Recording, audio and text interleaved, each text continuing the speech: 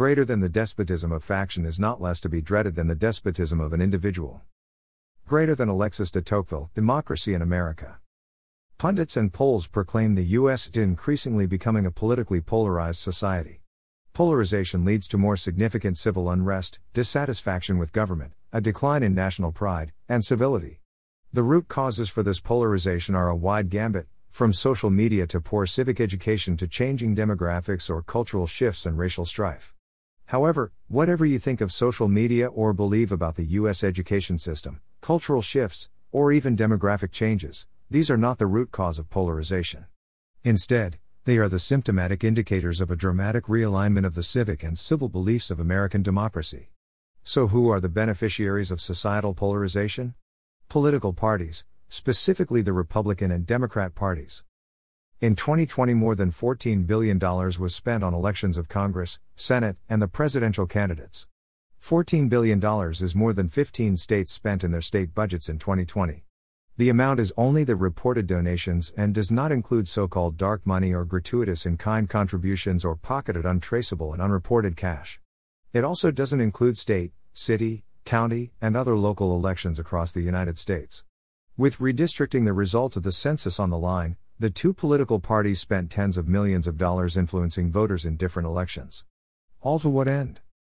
Government of the people, by the people, for the people, as Lincoln expressed at Gettysburg, is now the government of the party, by the party, and for the party. The definition of monopoly is a company, group, or individual having exclusive control over an activity. The Republican and Democrat parties are unregulated monopolies. Congress makes laws that apply to every individual and organization except Congress. The institutions regulating political parties like the Federal Election Commission are neither impartial nor independent. The body that determines the district you vote in is the majority party at the time with little or no interest in competitive elections.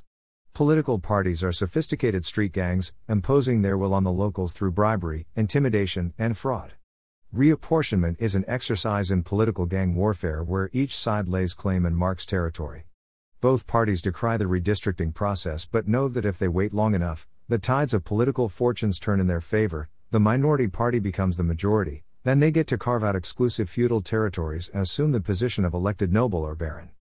In his farewell address, George Washington framed the worst impulses of political parties in this way. It serves always to distract the public councils and enfeeble the public administration. It agitates the community with ill-founded jealousies and false alarms, kindles the animosity of one part against another, foments occasionally riot and insurrection. It opens the door to foreign influence and corruption, which finds a facilitated access to the government itself through the channels of party passions. Thus the policy and the will of one country are subjected to the policy and will of another. Earlier in his speech, Washington warns against the tendency towards behaving as despots of political parties.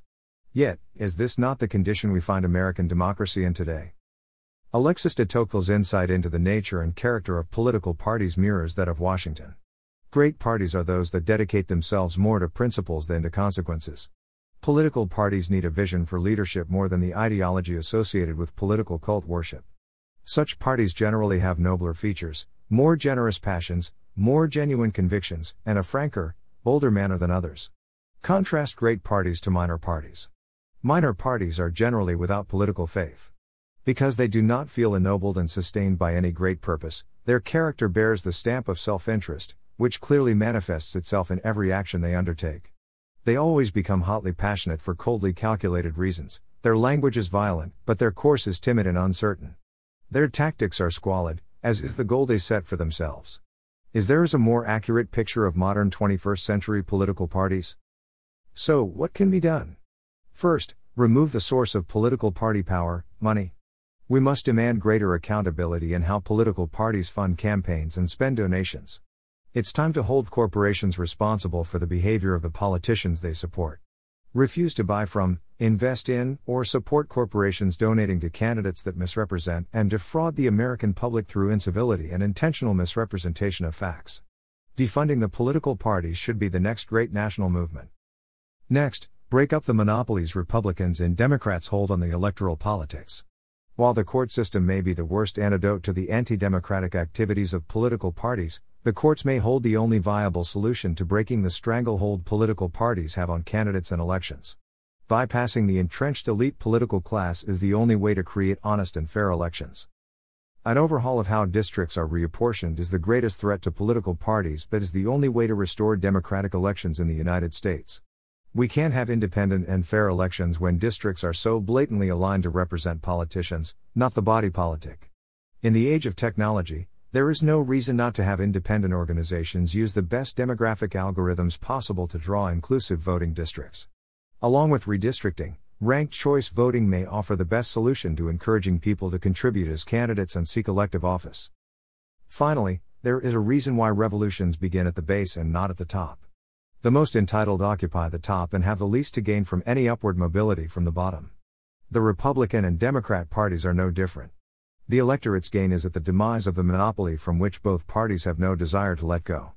Thus, when a political party or politician begins to talk about election reform, you can believe it is no different than a business promoting corporate tax reform. There is nothing altruistic or otherwise unblatant about self-interest and self-promotion. Election reform is code for we are losing our grip on power and have to change the rules to prolong it. Do not fall prey to the idea that election reform will enhance democracy in the United States. Political parties cannot be trusted to regulate themselves. Democracy is too precious to be a commodity regulated by the Republicans or Democrats. Let's defund political parties. Let's defund political parties.